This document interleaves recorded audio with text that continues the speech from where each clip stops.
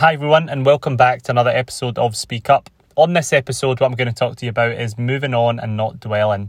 Now, I think this is so important in all walks of life, whatever it is that you're trying to achieve, that whatever it is, upset, disappointment, mistake that's been made, the ability to move on is so much more important than holding these things, because if you hold on to them, then it's going to affect things over and over and over again. So I know it's easier said than done, but it's like anything. It's like a habit that you can create. If you always have that strategy of getting really annoyed and peed off and you let that affect other aspects of your life as well, then you're going to be really miserable.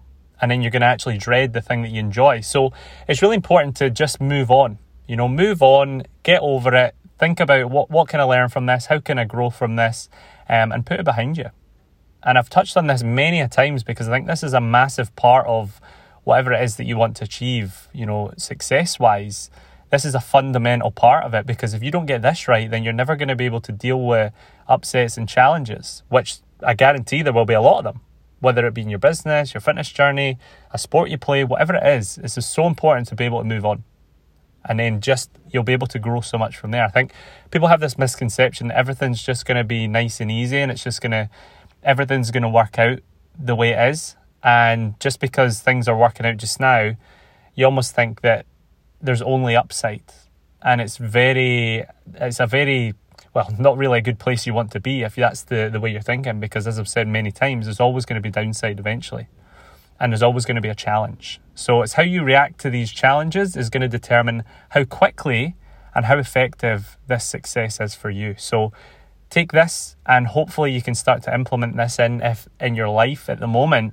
If there is something that's stressing you out or something you're just not letting go. Holding a grudge is another thing as well. Holding a grudge with someone rather than just moving on and letting it go. If they've apologised or something's been done, then move past that. Okay? It becomes your problem as well if you can't let that go.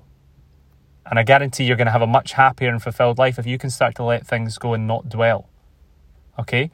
And it's sad because I've seen it so many times that people are still holding on to things from 5, 10, 15, 20 plus years ago that they just can't let go of in terms of grudges or things. And I think you've just got to be at peace with these things and move on, because it's just like building that muscle, that mindset muscle.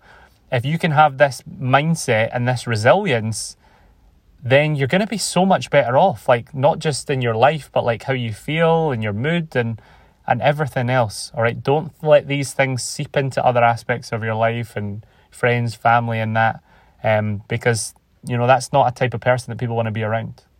So be mindful of that. If you are being like that in terms of holding grudges, not letting things go, then hopefully this can be that little reminder just to tell you, move on. Move on, stop dwelling, let's move past that. What can we focus on now to improve this situation? Or what can we focus on to put that behind us and then still make positive changes in the right direction?